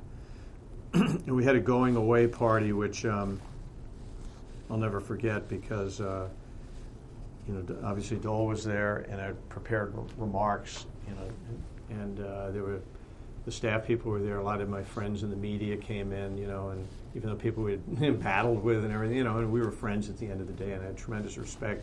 My still photographer buddies all crowded in. We had Democrat staffers coming in and all that stuff, and it was one of the times where I kind of, my remarks, I hit it right. I still have a copy of them. I kept them, but I had some comedy up front to break the ice, and then I told Dole, that, how lucky I was, and I could never, thank him enough, and the remarks that he made, and he kind of cracked, and his eyes welled up, and I think that's all I have to say. that meant more to me than anything, and nothing, meant to be said, and, always treasure that and value that, and to have just the respect of someone like Dole, who's all about integrity and loyalty, and blow all the politics out of it. That was good enough for me. So he said too, he had remarks on the floor when I was leaving, and George Mitchell was gracious, and he said some nice things about me. And again, I'm not in it to be thanked and all of that stuff, but Dole said no one had more integrity than I did, and it's probably the best compliment I've ever had in my life. So how do you think Dole should be remembered?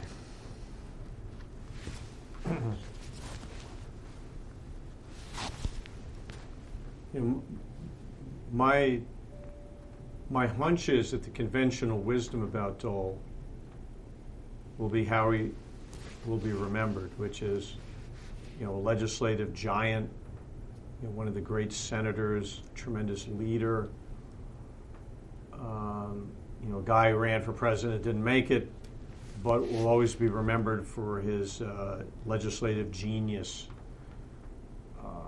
That's all true, but I think Dole is underrated. I don't think he gets near the credit for his,